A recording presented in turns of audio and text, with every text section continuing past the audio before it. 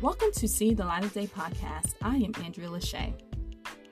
There's a website called growingbolder.com, and it has great tips and articles on it that are positive and that can help you.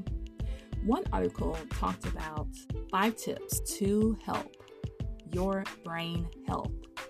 And those 5 things are, number 1, breakfast, which is very important. I can't even function if I don't have breakfast. Number 2, move it, meaning move your body throughout the day.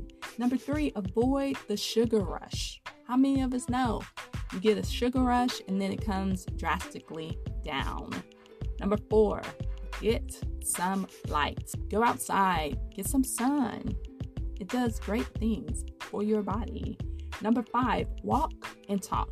If you're talking to someone for a long time, walk it out. Walk with them.